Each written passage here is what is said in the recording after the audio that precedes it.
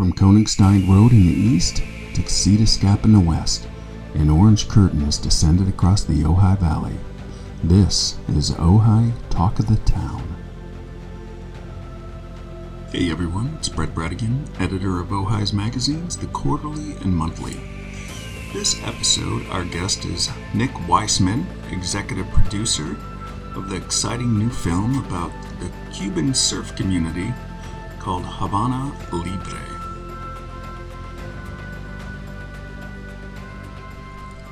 Hey Nick, thanks for joining me. Thanks for having me.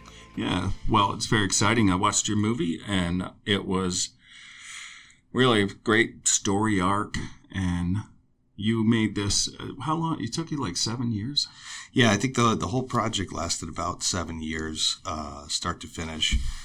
And it was originally, the director, Corey McLean, had read an article about board shaping in Cuba in the New York Times, and they just kind of set out on a surf trip to just kind of explore it. Well, I saw some of the manufacture going on in the film, like they took the insulation out of a refrigerator door, and it's just the craftsman, or the, I don't know what you call the just crazy improvisation they had to do. It's Cuban ingenuity. It's like one of the amazing things about that country is that people will find a way. And I think, I think one of the most interesting things about this film is that when the embargo happened, now 5 decades ago, the surf culture was really becoming mainstream. It was really growing around the world. And it really took, some surf magazines and some tapes to wash up on the shore for people to realize what's possible. And so they started with whatever they could, plywood, pieces of boat, and then realizing that, the only place you could get styrofoam was in refrigerator doors. And so they started using those. One of the great scenes in the film is this guy, Juan Pablo, who's one of the main characters that shapes a fin out of a piece of plywood. And he's known around Cuba as the guy that makes the best fins. Yeah. And it's just an incredible thing. So it must be, it's like a hermetically sealed community of surfers in Cuba, because it's officially, well, it isn't necessarily, anything that isn't officially approved is basically prohibited, right? You can't beg forgiveness there. You got to ask permission, right? It's right. I mean, everything is a gray area in Cuba, and the ban on surfing, or the gray area ban on surfing, was just this legacy of people, trying to get to the U.S. through the wet foot, dry foot policy. And so they figured if you were building a surfboard that you'd also try and get to Miami by that way. Float it, the balseros. Yeah, exactly. 90 miles on a surfboard, that would be a bit of a stretch for anyone. Maybe Kelly Slater could pull that off. I don't know anyone else. Yeah, totally. Yeah, so I mean, it was really, to me, it was such an amazing metaphor and theme to be, stuck or trapped, surrounded by water on this island, not being able to access something that was just over the horizon, and these great, brave surfers wanting to just be a part of what was going on around the world, and starting as kids with plywood boards, and then suddenly learning, and now having access to internet, how to properly do it. Sort of access to internet. It's like some park they have to go to get a public Wi-Fi signal. Yeah. That was interesting. I loved all the insights into just the daily life of the Cubans living in that sort of, I don't want to call it decrepit culture, because it's very vibrant, but the buildings are falling down around them.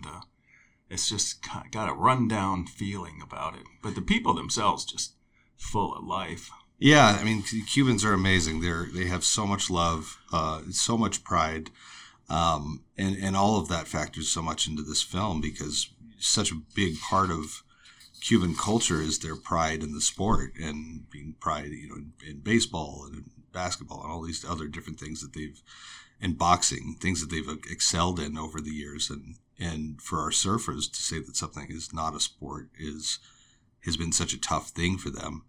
And they, only 5 years ago it was illegal to surf. And now, at the beginning of our film, it's suddenly possible because now surfing is an Olympic sport and it's recognized around the world. And it's like, well, we're at every other table. Why can't we be at this table too? Well, I can imagine if there's a chance that they would win some medals, they would figure out the Cuban sports ministry would figure out a way to get them there. Yeah. Well, and in typical kind of Cuban government fashion, the first thing that they tried to do was start their own surfing team without the Cuban surfing community, and so they got a bunch of sailors from the Navy and said, "This is our Cuban surfing team." And meanwhile, our main characters, especially Yaya, who's a young, really amazing community organizer, she really took the opportunity to be like, I'm going to make this generation and the next generation of Cuban surfers. And she organized, all of these factions of Cubans. She's teaching all those kids lined up to surf. That was very cute. Yeah. So you're on, now you started to take this film out on the festival circuit a couple of years ago, but now we got Santa Barbara Film Festival coming up imminently. I don't know exactly when this episode will drop, but hopefully before. It's like Friday after next, or first week of March. It's Friday the 4th, and we got a great slot, 7:20 p.m. It's going to be a really, really great turnout. The festival's very excited about the film. I think it's something that's really important to the director as well as the head of programming is telling these great stories. And we're going to have just like a wonderful turnout. And we tried really hard to get our Cuban surfers out here, but without an embassy currently in Cuba, it made it very difficult. But that's going to kick off. They couldn't float their rafts over or their surfboards. Right. Well, I mean, make a break for it. Yeah, when you'll see in the film when they got the opportunity to by the Smithsonian to fly them to Hawaii and to fly them to California to learn about board shaping and exchange what the knowledge they had. It was it was an incredible experience. One of the key scenes of the movie was hanging out with Rob Machado at the factory. Yeah. That must have been unbelievable for them. I mean, even in that hermetically sealed culture, they must know a lot of these names.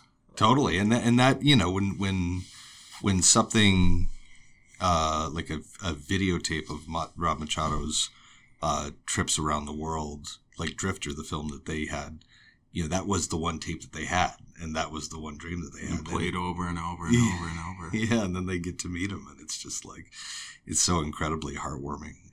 And we'll be going down to Encinitas on our surf tour that starts right after Santa Barbara Film Festival, and hopefully Rob will make an appearance and talk a little bit about the film as well.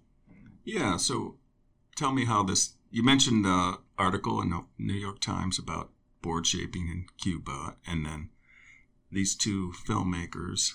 How did they? You're the executive producer. You're the one that's actually like the engine. I'm one of two producers, and my I've really done a lot of the finishing and the post production tying together. Yeah, you're an editor as well, right? I am not on this one, but I have got the background as an editor and a DP as well, and the original team of this is Corey McLean, Tyler Dunham, and Seth Brown. It was directed by Corey. Produced a lot of the production by Tyler, and then Seth was the DP and the editor, and they were three best friends that grew up in Maine as kids, and they always equated these Cuban surfers as like them, mirrors of them when they were kids. Yeah, they had, except with the warm water. Right, with the warm water, exactly. But posters on their walls of surfboards and famous surfers and Endless Summer and all these kinds of things. All these things that are just they're worldwide legends now, and to have that connection across the U.S. and Cuba is such a special thing. So how did they, get the first permissions and footage, and how did the project take shape? Yeah, well, it started with that article, and in that article, Frank Gonzalez, who's the main character in the film, was down there in Cuba. So when they landed to go on this surf trip, they met up with Frank, and they met up with Yaya, and they met up with the whole surf community there. And what started really as like a fun expedition became something that they realized was a much bigger journey. Yeah. And part of that had to do with when Obama really loosened the restrictions on travel to Cuba. they were able to kind of jump on that opportunity and be down there and spend time and live with them for months at a time. Yeah. Did they get some kind of a special visa? Like Yeah. Cultural ambassadorship? Exactly. Sort of thing? Yeah, I think it was a mix of cultural ambassadorship, and then there was definitely a window where you could fly direct from JFK to Miami. Used to be able to, you had to Havana. go through Mexico City. Totally. I went to the Bahamas years ago with my wife. But it's like it's being in a very different, wonderful microcosm of a world, and they just kept following the story, and it, the Rolling Stones came down and performed. It was like there was all this change, and I remember that. and it's really it's the history of the last 50 years of Cuba is just always it's changing, it's not changing, it's changing, it's not changing. Yeah. So for us, we think, oh, it's all going to be better now and different, and for them, it's like, well, we saw this 5 years ago, and sure enough, towards the end of filming, Trump came in and kind of shut down all of those policies and really closed off the country again. So we were very lucky to have our window of 4 or 5 years to really capture to get that, because it would have been a lot of work. I saw, that drone footage was so amazing, and the hunt for good surf spots. Nothing around Havana seemed to have a really consistent break. So that was like a journey within the journey. Yeah, absolutely. To find a place where they could really count on a good break. Absolutely. Well, and I think there's some fabled points around Guantanamo Bay that somebody gets to surf. Yeah. And the Guantanamo Bay section was interesting because I just see the U.S. had that coaling station there since like the 1870s or something, and it just held on to it, and then nothing Castro could do to get that off there. It must be like a burr in their saddle. Mm-hmm. Oh, it's got to be. Yeah, absolutely. So that was interesting. Just some of the cultural moments in there, and like even some of the logistical things. Can you talk about that? Like keeping your batteries charged and getting the film in and out, and tell us what did they shoot it on? Is it digital? They shot a lot of it on these little. It's a great thing about the technology now is they shot a lot of it on these little Sony A7S cameras. They're little compact cameras. You can keep them in a backpack, and it looks great. It's 4K footage. Seth was shooting on like a stabilizer, a little handheld stabilizer, and to the outside eye, it doesn't look like you're making a documentary. It looks like you're making like a skater film. Yeah. With some friends, but they were riding boards all around Cuba, Havana with this crew and getting stuff that, incredible footage. Like you couldn't have dreamed of a montage going through the streets of Havana on a surfboard. On a skateboard. It's just magical to watch. Yeah, it really had that sort of, I don't want to say endless summer vibe to it, but there were parts of it that did for sure. Yeah. It was just like having a great old time. Yeah. And I'll tell you what got me into the film when I jumped on board about 4 or 5 years ago. Yeah, how did that happen exactly? We had become, friends, and they had known that I'd been really a fan of Cuba, and that Julia and I had spent some time there, and they. How did you become friends? When did you first meet them? I met them through my business partner. Met them at a bar in Venice, and they're Mainers.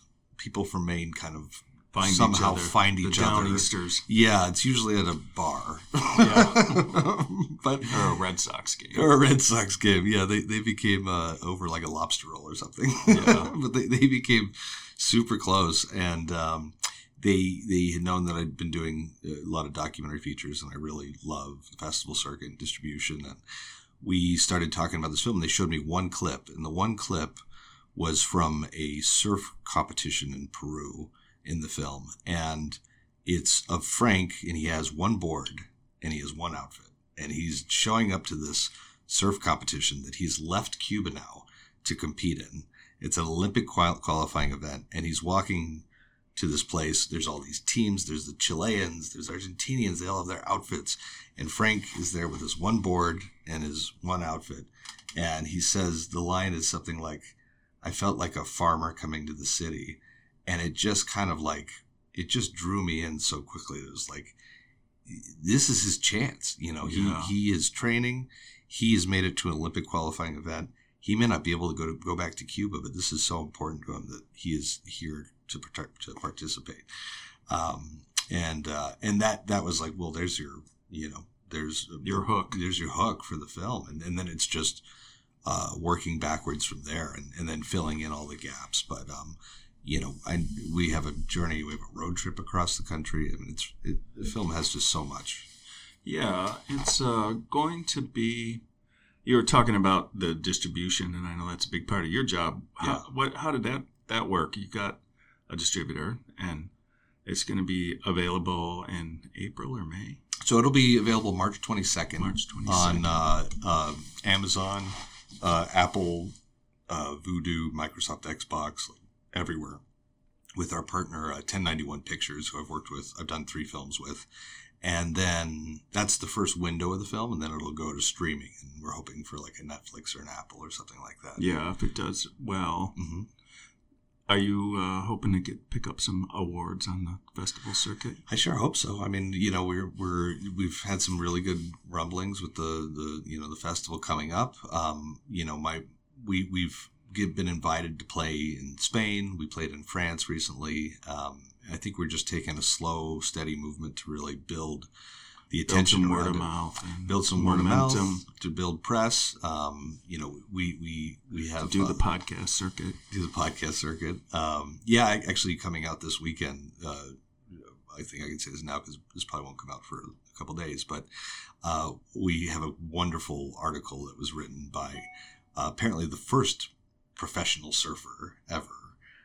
Who's based in Orange County. He works at the Orange County Register, and he just wrote the most wonderful review of the film. So I think we're trying to come from the documentary traditional world to really, really believe in this film, and then really get in the surf community, which is, you know, 4 million plus around the world. Oh, really? I didn't even know how to put a number to it. That sounds about 4 million in California alone. I mean, you might be right. I mean, this is one of our partners on the film is the World Surf League, and they're really involved in helping us push it out as well. Are you a surfer? I am. I've only more so since I've been back in California for the past 5 years, but I try and go 2 or 3 times a week. And where's your spot? Or can't you tell us? No, I could tell you. Well, we have a great office across from C Street, so they're right there. Yeah, lunch break. Yeah, lunch break exactly. When it's good, we let pop my out. people surf. Yeah, and we have we're so lucky to live in Southern California in a spot that, there are 6 amazing surf spots within 10 minutes of where we live. Yeah, the Rincon gets a bad rap though because a lot of aggressive surfers there. Yeah. Or is it because a lot of newbies show up and ruin the line or something? Yeah, I've never found it to be that aggressive. I feel like if everybody's good with everybody, is when all those Angelinos came up during the pandemic. That's when it got rowdy, got a little hairy with their Teslas. It was I'm on the board of the Land Conservancy, and we had real major issues after the pandemic, or during the first stages of lockdown, end of March, April, May, just inundated. Yeah. I can imagine much the same thing along the beaches got closed for a while, so that forced everyone in here. Yeah. That was bad. Yeah, but I mean, it's incredible to be this close to the ocean, and Have your partners been out here to check it out? Yeah. No, they have there, and they love it out here as well. Actually, one of my partners had a Eurovan that he parked out in front of my house for like 4 years, and he would. 4 years? Well, the van he wasn't in it, but he would whenever he came to stay, he would stay in the van instead of the house. He was living his van life dreams, but yeah, it's they certainly love it. But yeah, we've got our East Coast office in our California office. Yeah, tell me about your company, your crew, and how you got started and what are some of your other projects? Yeah, so I started Vacationland maybe 8 years ago, and we're a documentary and commercial production company with an office in New York in the Navy Yard, and then an office here in Ventura. And we've done 4 or 5 documentary feature films. One of the more kind of prestigious ones was a film called For Hakeem that I produced about the juvenile justice system in St. Louis. I spent about 4 years in St. Louis doing this story about kids trying to graduate and make it through in a very difficult situation. That film did really well, went to Berlin, and it was on PBS and Tribeca. I've been working on Habana Libre for the past 4 or 5 years. We did a film last year for Patagonia that we shot called We the Power. That's about energy co-ops in Europe. And that film has done a huge virtual tour around the world. I believe it played Mountain Film last year. Yeah, just a background. Telluride Mountain Film, the Land Conservancy brings that to Ojai every year, or used to. I hope, if Tanya, you're listening, that you get that back on the schedule. Yeah. Great fun event. Absolutely. And I'm hoping we do more outdoor screenings in town. It's a great town. Now you have a screening at the Rancho Inn coming up. Is that right? Well, I don't know how much. Now it's coming up. It's pretty soon, right? Yeah. So next Sunday, so March 6th, we're going to be doing a screening at the Chief's Peak at the Rancho Inn. We'll have we'll have some food provided by Little Sama. We have some little Cuban sandwiches and some platanos, and we're having everybody come out with a blanket and a chair and just watch a great movie. Yeah, that's going to be really fun. And that's presented by... So what, at dark? Just that? Whenever it gets dark, 9 o'clock or... Yeah, I think it's 6 to 8.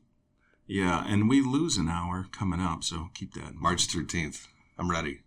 You ready to lose that? Get that hour stolen from you? I need some more sunshine. I want to ban daylight stolen time. I hate it so much.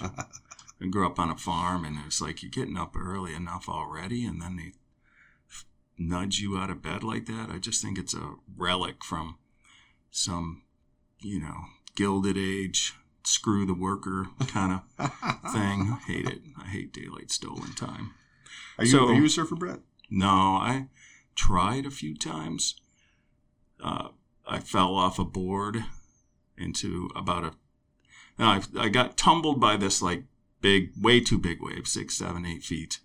And then I was like, no, I'm not going to go down like that. So I turned around, and it was the sets were so close. I didn't expect that wave to be up in my face again. So I was able to get the board turned around, and then I just fell off the lip of it until about 18 inches of the water got knocked out cold, washed up on shore. I thought I was dead. My arm was dead when I finally came to. I got a nerve pinched, and I got myself to the emergency room. And luckily, is that the first time you went?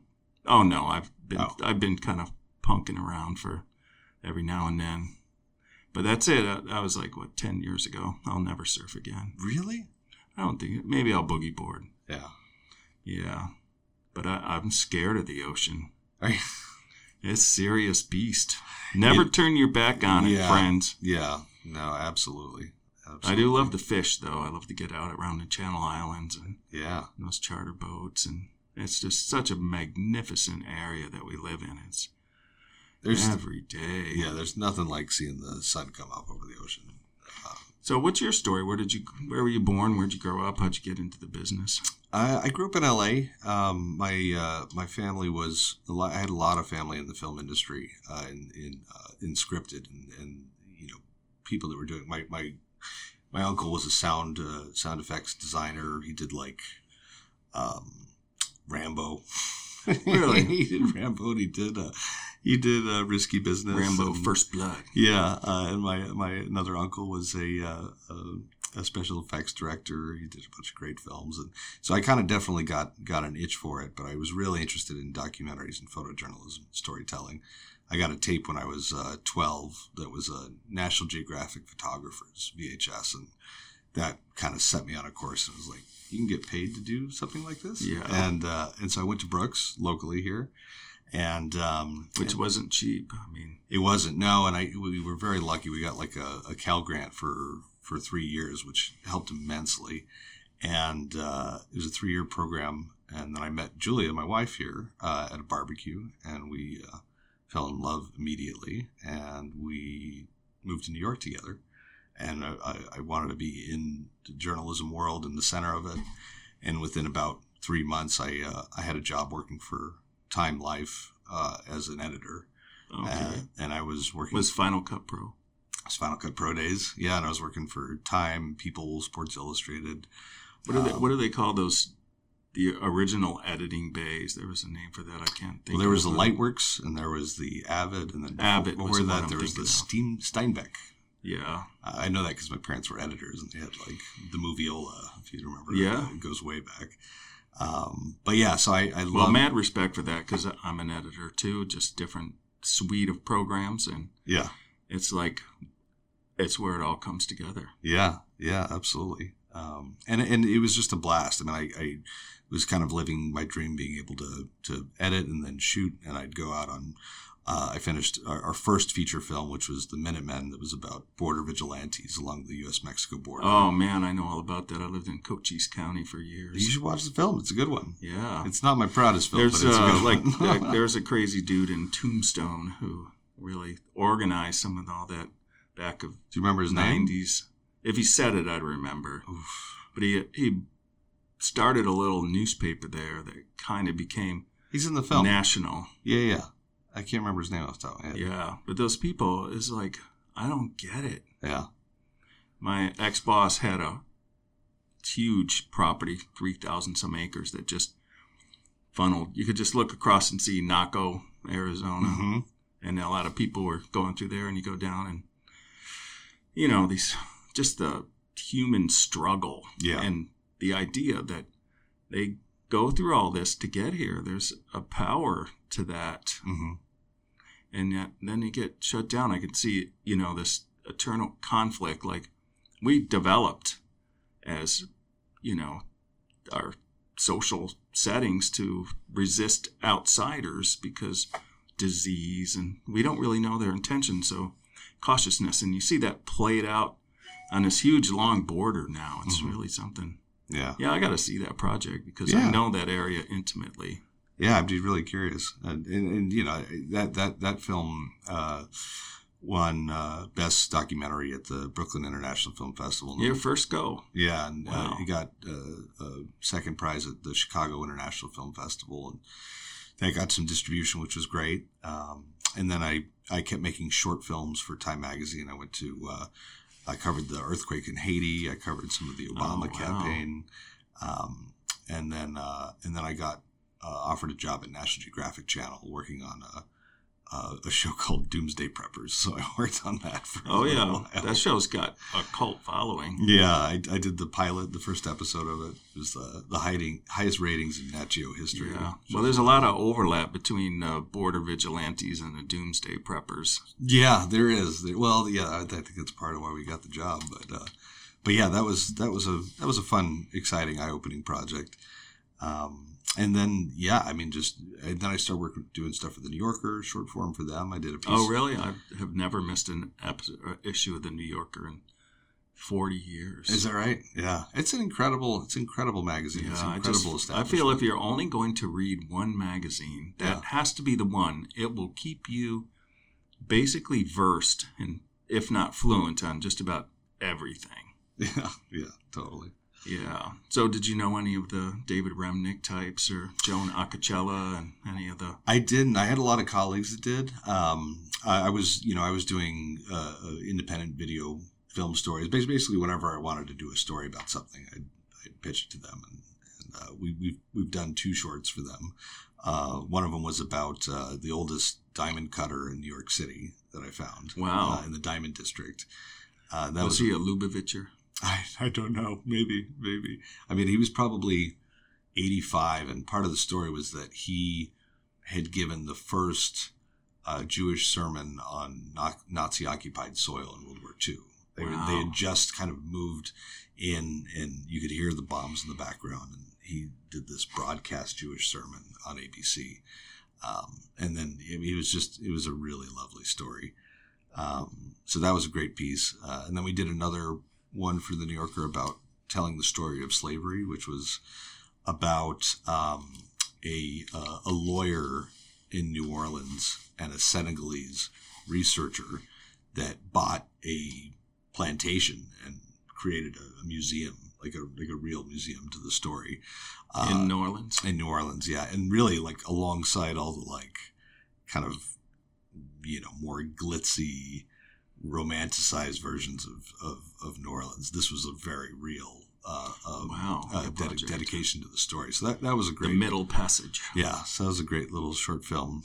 And then most recently, I think we did a film called A Wonderful Kingdom that was about the wine region in Portugal that my partner Carlos directed. It was really... Did you go? Did we? Yeah. Wow, that's a dream job. Yeah, it was. And I mean, we stayed at all the quintas, and we stayed at Newport, the quinta, and we were fed and we drank and we just made a movie. It was really wow. What a job! It was really fun. I'm always curious about the financing. Me too. Yeah, I know. There's a great Elvis Mitchell interview. What's the name of that show? Elvis Mitchell, the Business or something. Mm-hmm. But no, that's not it. KCRW or yeah, but he had Darren Aronofsky on not long after the Natalie Portman one. I didn't know Mila Kunis could act. I didn't know. She was great. She was great. Yeah. That movie is about as pure an expression of art as I've seen. But Darren Aronofsky is just talking about these douchebags at Fox Searchlight that pulled the plug on him. Yeah. He has had these people, he's 2 weeks away from their next paycheck, and he just had that time to scramble to get the $2 million to finish the film. Yeah. Darren Aronofsky having to beg for money. There's something about like absolute desperation that you need to make a good film, apparently. I think you can smell the desperation in that film. Yeah. But he got somehow or another he got connected with a group of poker buddies in Texas. Uh-huh. And they did these little projects as part of the fun of the group. Amazing. So if you look at the end credits in Black Swan, it goes on and on and on. And they were just dicking him around the whole time. Like, well, my wife says, I can't do it unless you give our cat a credit. It was like, that's amazing. Oh my God. That's amazing. That's Darren Aronofsky. Have you had any stories like that about? Well, we got the for the Portugal film, it was a total passion project. And so one of my favorite parts of producing is coming up with clever ways like that to find money. And in this case, we tricked the Portuguese tourism board into giving us some money to fly out there and do it. But yeah, no, I don't know if it tricked is the right well, word. we convinced them. Yeah. But yeah, no, I mean, for the things that do well and the things that are important, it's always an uphill battle, or it has been an uphill battle. And whether or not those things make money, it the prestige and the success of it is like warms my heart more than anything. And I think as a colleague of mine describes it, there's just a bunch of weenies in this town, and they just kind of like they just don't want to. They don't want to pull the trigger because they don't want to.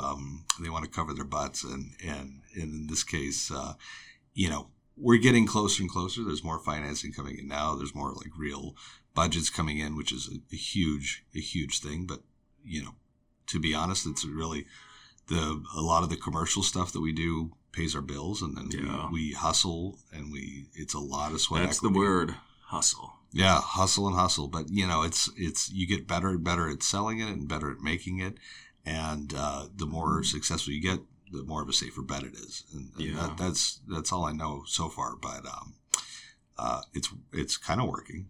Yeah, it's got you to this project. Yeah.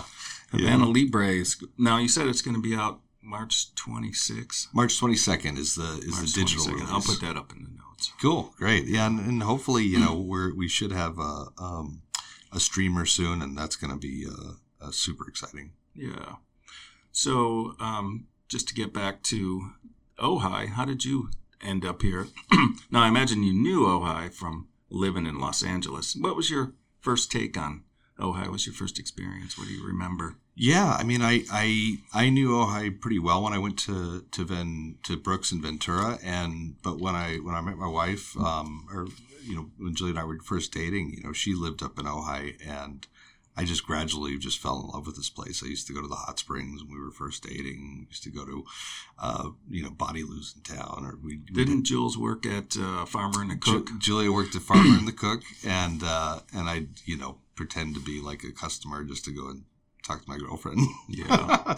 but we loved transit around here. And then when we moved to New York, we were there for a decade, and we kind of, said that we'd move out of New York when we had a down payment and a place to go. And we'd been all around the world. We've been to Colombia, we've been to Cuba, we've been to Germany, all these different places. And we've always loved this place. And we always came back to see our friends here, our dear friends, Nick and Fanny here, who started dating at the same time that we did. And we were all friends. Fanny Penny and Nick Ali. Yeah. And they kind of inadvertently brought us here, really, and we ended up buying a house across the street from Farmer and the Cook, where Julie was working when we first met. So it's feels like a circle. Yeah, it's been 5 years, and I feel it is home, and it feels like home, and the community just keeps getting better and better. Yeah, it's changed a lot since the pandemic, and not in a worse way. I don't really know what I think about all these new people. I'm going to give them a chance to settle in, and then we'll see. It's a mix. I think that I think there's a lot of good influences, and I think there's a lot of an opportunity for art to intersect and for economies to intersect. And I feel like there's a scale now, a synergy, almost like a tipping point where, like Athens and 400 BC or something, or Athens, Georgia in 1980. Like there's a critical mass, that's the word I'm going for, that creative people bundling up projects and bumping up against each other. Sure. And it just fascinates me. I can imagine. It's eclectic and it's exciting. I mean, it's like if I think the more people are together and in learning about what each other have to offer, and everybody, more than any town I think I've ever been to, people are here for the same reasons in a lot of ways. And it's like it's a little bit of escapism, it's a little bit of community, it's a little bit of creativity, it's a lot of values. And so I think everybody has that built into them, or else they wouldn't want to live here. So I think finding where the overlap is and not allowing stubbornness that will always be stubbornness, that bumper sticker I love so much, like, right, don't change Ojai, let Ojai change you. Yeah. One of my favorite things, actually just a block away from your office here, is a sign that says all day parking. And it cracks me up because somebody put up a sign that says all day parking. It's just after living in New York and in LA and stuff, it's not 8 signs that you can't do this and you can't do this, you can't do this. It's like, what? You can. You're here, you can do it, enjoy it. Yeah, so the documentary world is you probably know a lot of players in that business. A ton. And what's really exciting is that at this point in my career now, like 14 years in, like everybody that were like my young contemporary friends are now getting up to levels where they're doing Netflix shows. A good friend of mine won an Oscar last year. And another one. What was it? The short film called Colette. It was a documentary about a French World War II activist. But it was so exciting, starting to see. Another friend won an Oscar a year before for a short film called, I can't recall off the top of my head, St. Louis Superman. So I'm excited to see all these people come up and have successes together, and I just want to keep contributing. I mean, when I started, documentaries were definitely not cool. Yeah. And now there's suddenly something that people are interested in. Oh, man. I love documentaries. Who's your favorite documentarians? I mean, I've always loved Daryl Morris. I think he's an incredible, incredible filmmaker. Do you think it's the Interrotron? Is it The intimidates Interrotron? people? You know, it's. I think the purpose is more that it gets people on the same level as you, and that you can have that direct interaction. And I think it's an incredible effect. We're using that on a feature that we're doing right now, and it's. Do you feel like you get more candid with people, or more much more candid, more candid? And you as the director, you can feel the in between moments better because you're looking right in their eyes. You can feel how they're reacting, and you can kind of go off tangent in a fun way. So, yeah. Do you find any serendipitous moments in that process? Like you came in thinking you got your list of questions or whatever, and then they end up some other place. Oh, absolutely. I mean, one of the most recent projects, I can't talk too much about it, but what the character told us is like, oh yeah, I killed a man. Like, what? Oh. Did he have it coming? I guess that's the next question. He didn't want to elaborate, but it was, but he definitely hinted there's more of a story. He also said that he'd been trampled by an elephant, which I think is actually also true. So it's a wild character, but yeah, I think those in between moments are great. Yeah. Now there was another. I'm blanking on his name. The Adam Curtis documentary. Those are interesting to me because he edits that together with it's all found footage and archival footage and B-roll stuff, and he narrates over the top of it, and it probably costs almost nothing to make those movies like that. Well, there's a series that we're watching right now that's on HBO called How To with John Wilson. Oh my God! Have you watched it? Isn't it amazing? Much. It's amazing, and it is just like this loose essay poetry about the things you find. The most mundane things. Scaffolding. He had a sequence that we watched last night that was just like about, he was saying something about, it was like frown face or a smiley face or a sad face. And he did the whole thing in images of buildings, like facades. Yeah. Do you remember that? Eyes of the buildings. It's amazing. But he's like an obsessive, compulsive disorder I don't want to be in person. That head. I don't want to be. No, it's got to be bouncing around. Yeah. He meticulously puts everything in notebooks and files away all this footage. But even being able to sort that to make... It's a lot of keywording. Yeah. Is that it? Because, oh my God, I mean, I can't believe some of the footage that he gets. It's just so random. Just New York City, the life of that town. It's such a testament to, like, telling an engaging story with what you have. Yeah, and that's Nathan For You. Is that where he came out of? Nathan Fielder, which is a very weird show. Maybe I was just seeing that he had a short documentary that did really well in 2013 that was about his walk to work in New York. And that sounds like a perfect John Wilson project. Yeah, same theme, same thing. Where it's just like, I love that kind of stuff. So I'm very interested in kind of bending the rules a little more in the future. Yeah. What else have you been watching that maybe even feature films, I bet you pick up some tracking shots and stuff. There was a beautiful film that was at Sundance this year called Fire of Love. And that film got acquired by Nat Geo for a lot of money. And it was a film about two French volcanologists from, I think, the 70s that were in love and traveled around the world studying volcanoes. How interesting. Fantastic film. That was really inspiring because it was poetic. It was a poetic, beautiful film.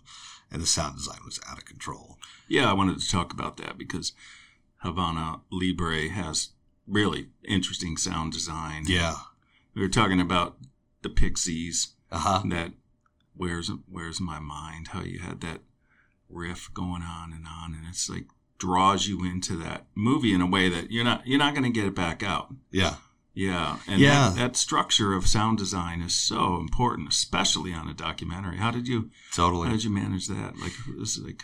Yeah, I mean, a huge part of what we really wanted to elevate in the film was the feeling of being surrounded by water and feeling trapped and having the waves crash over you and wanting to break through and using using the sound of that as the aggression. Like there are moments in the film when there's a struggle, and we allowed the waves, because as you were saying about surfing can be tranquil, it can be dangerous, it can be, challenging.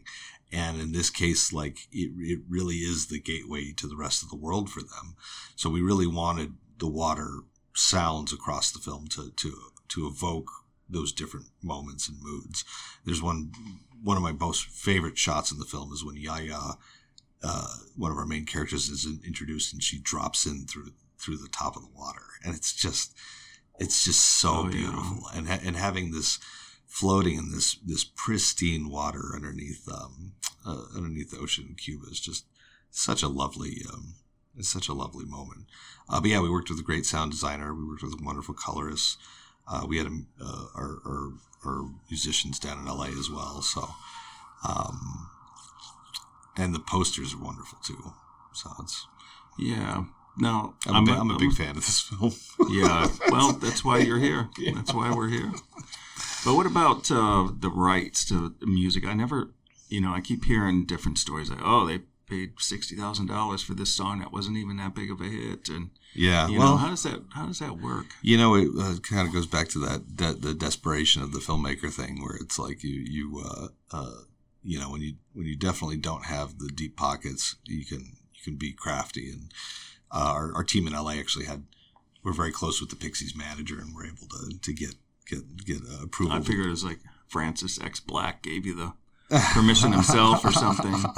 Yeah, I mean it's just part of the process. But yeah, they're music rights are very complicated, because you have sync rights and you have master rights, and in some cases you have a lot of musicians as well. But the way that music elevates something makes it so worth it. So whenever possible, we try and get. We had a Whitney Houston project song in one of our other films. And a lot of I'll attribute a lot of my knowledge to another great local filmmaker, Elizabeth Pepin Silva, who's an incredible archivist. Oh yeah, I know who she is. Incredible archivist and an incredible music. And she's done surf films, hasn't she? She's done a ton of surf films, and she actually really introduced us to the Surf Film Festival in France that showed the film, even though we couldn't go this last summer. And it did incredibly well. It was a really fun thing. But yeah, Elizabeth she's an incredible friend and resource. And anyone else in town that you bump up against that's helped with this project or others? Yeah, well, absolutely. On others, I mean, Felix Penny, Penny. He's an incredible composer and sound designer. He did his dad is Greg. Mm-hmm. Greg, who was like the producer for Elton John. And engineer for big acts. Felix did the sound design on our Patagonia film, as well as some music. There's a track in that he sings in, and Fanny sings in as well. Amun Levy is fantastic. He's a great motion graphics person that I work with a lot. Joel Fox is amazing. We haven't collaborated on friend of the pod. Friend of the pod. Yeah, exactly. Of course, my wife, who's amazing, and she's got her Vortex project. Former creative director of Ojai Quarterly. Yeah, she's amazing. She's been helping me a ton with social media stuff, and she's this screening that we're doing at the Ojai at the Rancho Inn is our first kind of Vortex event, which I'm very excited about. So hopefully many more of those to come as well. But, it does feel like Ojai's getting back to normal. A big part of why Ojai's so awesome is coming together in public events. Miss that so much. Yeah. Well, and again, going back to one of the great kind of spirits of this town is that people will come out for whatever you're doing. It's such a great community. A crowd. You have a gallery opening. You have a backyard screening. You have whatever. People are here to support you, and that's there's nothing like having a community like that. Yeah, I mean, as a creator, you got to feel like both, the collaboration and the competition. I think both of those keep your sword sharp. Sure. Yeah. Anyone in town that you really dislike or hate? No, I'm just teasing. We won't go into that. Well, let's go off mic. So, I'm wondering about, I hate to bring this question. We had Jason Segel do a screening of the end of the tour before at Matilaha like 5 or 6 years ago, and he was like taking questions from the audience, and somebody says, well, "What are you working on next?" And he's like, "Oh man, I just finished this project. Can you give me a moment?" And I was afraid of that. So, with that preface, Yeah. what are you working on now? I can't talk about two of them, but what can I talk about? I have been really trying to make this really great scripted series for a few years that is very poignant at the moment, but is probably not going to get picked up because of the moment. So it's a film called Skyhawk. It's a series actually called Skyhawk that's about a West German teenager that flew a Cessna. Oh, I remember this. Into the Kremlin, into the Kremlin, Red Square. Landed at Red Square. And so I've been kind of developing Matthias something. Matthias Rust, yeah. And so I've been developing that project for probably about 8 years now. So you've done a lot of research on that. I'm fascinated. What was going on in that kid's head? He was like 16, right? Yeah. He was 17 years old. He was going on his first solo trip, and he basically took a plane that he had been training in, and he flew it to the Faroe Islands and then up to Helsinki, and then he decided to basically fly directly to Moscow over 500 miles. And he was underneath there's so much to the story. It was National Border Guards Day, so all the Soviet guards were drunk. And did he know that? No. He also didn't know that there was a Ring of Steel anti-aircraft missile thing. There's so much that he didn't know. And at one point he's intercepted by MiG jets along this flight. And he, despite all that, despite the cold, because there was no heat in it, he pressed on. He brought like a packet of postcards of landmarks so that he knew how to get there. And wow, what a way to navigate. Insane. And he didn't bring enough chocolate, or he didn't bring enough food, so all he had was chocolate to eat. And he landed in Red Square, and it was a shot heard around the world. And it was a crack in the Iron Curtain. It was a crack in the Iron Curtain. And then 2 weeks later... this is like 1980 something. 1987. And then 2 weeks later, Reagan makes his Bring Down This Wall speech. And at the very beginning of it, basically everybody thought that he could have been a spy. And what's fascinating to me about the project is that for the Soviet Union, it was so much worse if it turned out that he was just a kid. I bet. And so has there been some, the spy craft involved, and it'd make more sense. But the idea that their heartbeat to the very center of their culture was infiltrated by a mere teenager. Must have been really hard for them to suck up. Totally. No, it's like, a project that it's the one that's like, at some point, I feel like every director producer does an interview and they ask how long you've been working on it. It's like most of my life.